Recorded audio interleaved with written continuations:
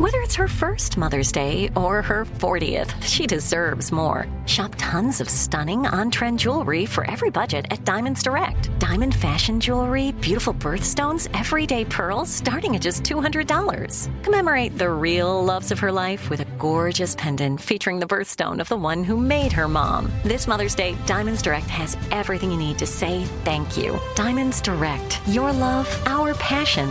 Online at diamondsdirect.com.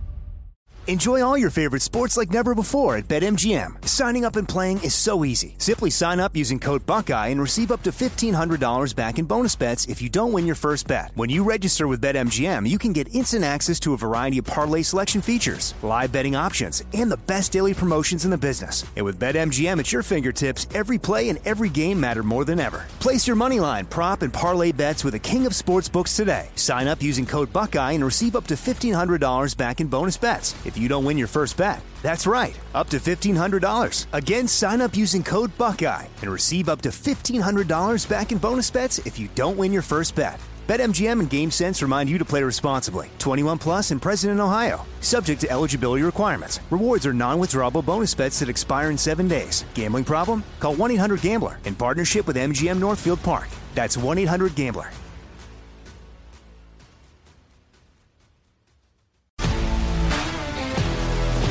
If you love sports and true crime, then there's a new podcast from executive producer Dan Patrick and hosted by me, Jay Harris, that you won't want to miss. Playing Dirty: Sports Scandals. Each week, I'm squeezing the juiciest details from some of the biggest sports scandals ever. I'm talking Marcus Dixon, Olympic gymnastics, Cain Velasquez, salacious Super Bowl-level scandals. Join me on the dark side of sports by listening to Playing Dirty: Sports Scandals on the iHeartRadio app, Apple Podcasts, or wherever you get your podcasts.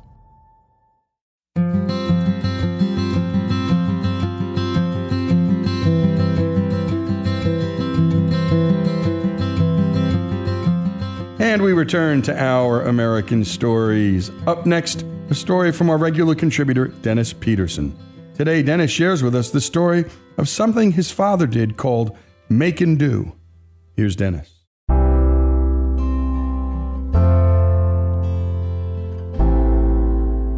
It surely had something to do with his having grown up on a farm and during the Great Depression, but Daddy expressed few desires for things, and he seldom made impulse purchases.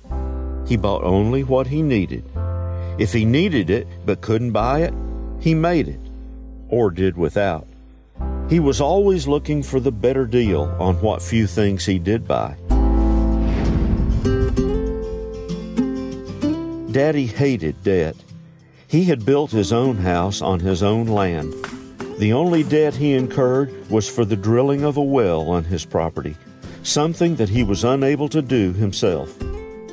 He paid his brother-in-law, my Uncle Dylan, $10 a month until the total was paid off, and he never owed anyone a dime after that. Rather, Daddy saved money. Actually, it was probably Mother who saved it, but Daddy certainly was behind her efforts, never fighting against her on it. I recall that every time the Knoxville News-Sentinel raised its subscription rate, Daddy threatened to stop the paper. But Mother always found some way to trim the household budget, usually through getting better buys on her grocery purchases, and saved enough to pay the higher rate and keep getting the paper. For years, home delivery of the 7-day subscription was only 50 cents a week.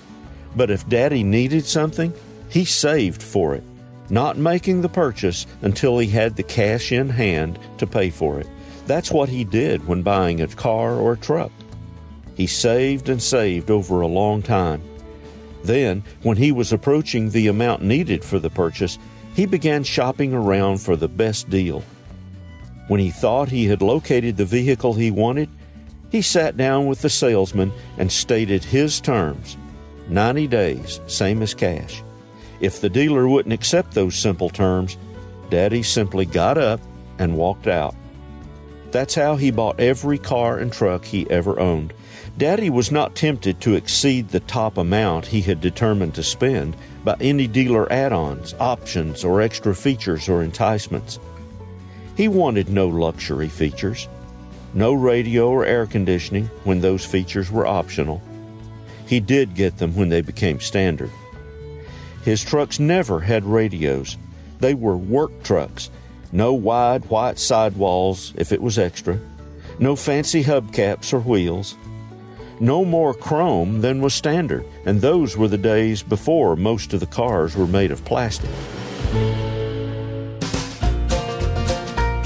Daddy saved more than money, though. He seldom threw anything away. "We might need it someday," he would offer as a reason for hanging on to something. Many a time when I had nothing to do when I went to work with him, or on rainy or cold days when we could not work, he had me pull nails from scaffold boards that had been nailed together. After I removed them, he instructed me to straighten them and store them in a large coffee can or jelly jar or old wooden box. He might need to reuse them later. He also had a similar collection of old assorted sizes of screws, bolts, nuts, washers, and rubber gaskets. Then, when a need arose for one of those items, it would be available. He wouldn't have to run to the hardware store to buy one. He would, however, spend an hour or so searching through endless cans and boxes and other kinds of containers until he found the right item for his current need. This was all part of what he called Makin do. But to make do, you had to have a ready supply of material and tools to make do with. That's why he saved, not just money, but everything. But I was impatient. I couldn't understand Daddy's thinking. "Daddy," I sometimes tried to reason with him, "you save all these nuts and bolts and washers and screws to save money. But then you'll spend an hour or more hunting through the whole collection trying to find the right one. Don't you know that time is money?" He couldn't see it that way. I'd resigned myself to his never changing. The problem was that it was often my time, too.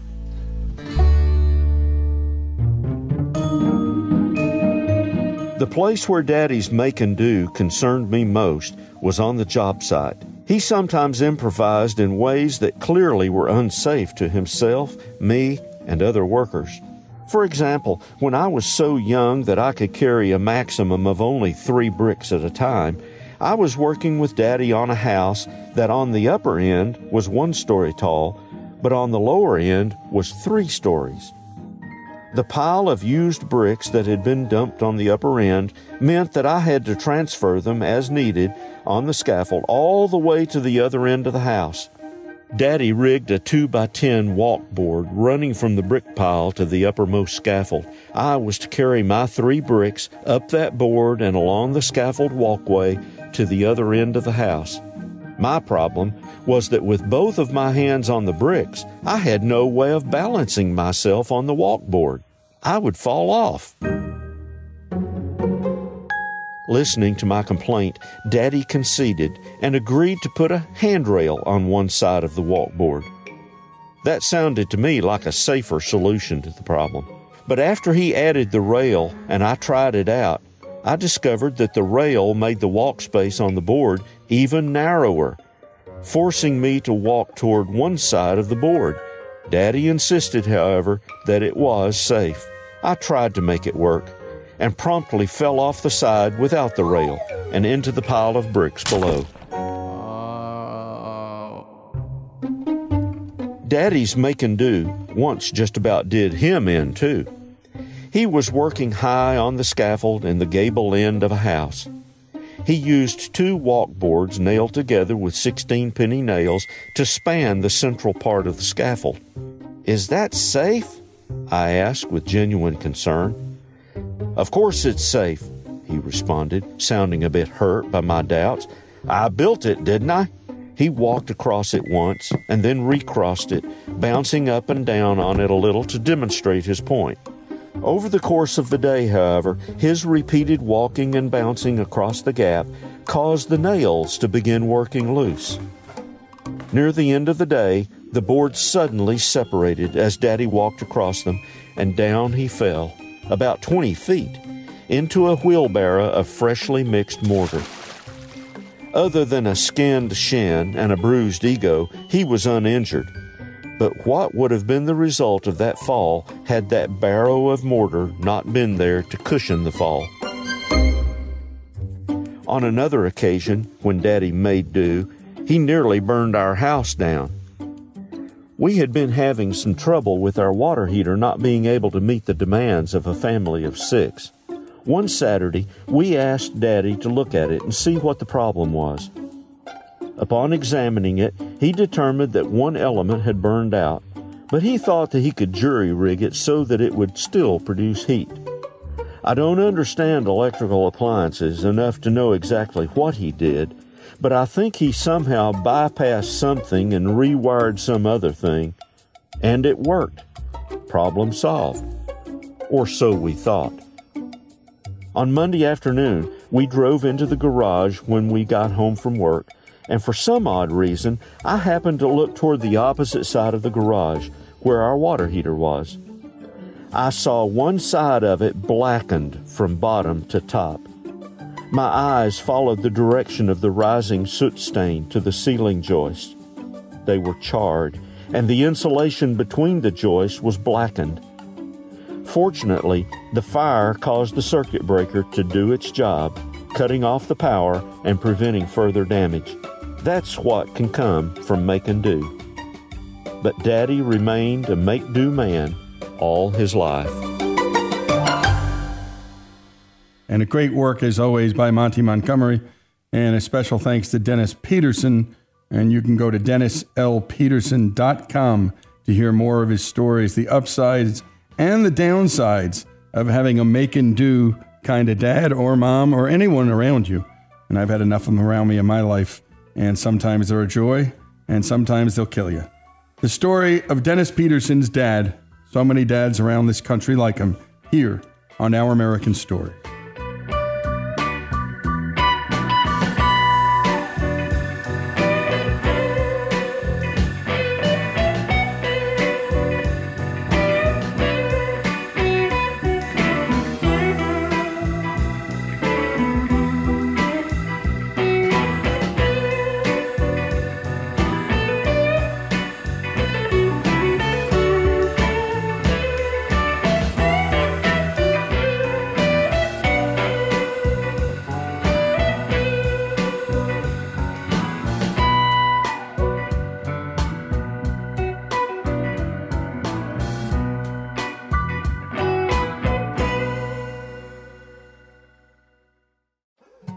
More Than a Movie is back with Season 2. I'm your host, Alex Fumero, and each week I'm going to talk to the people behind your favorite movies. From The Godfather, Andy Garcia. He has the smarts of Vito, the temper of Sonny, the warmth of Fredo, and the coldness of Michael.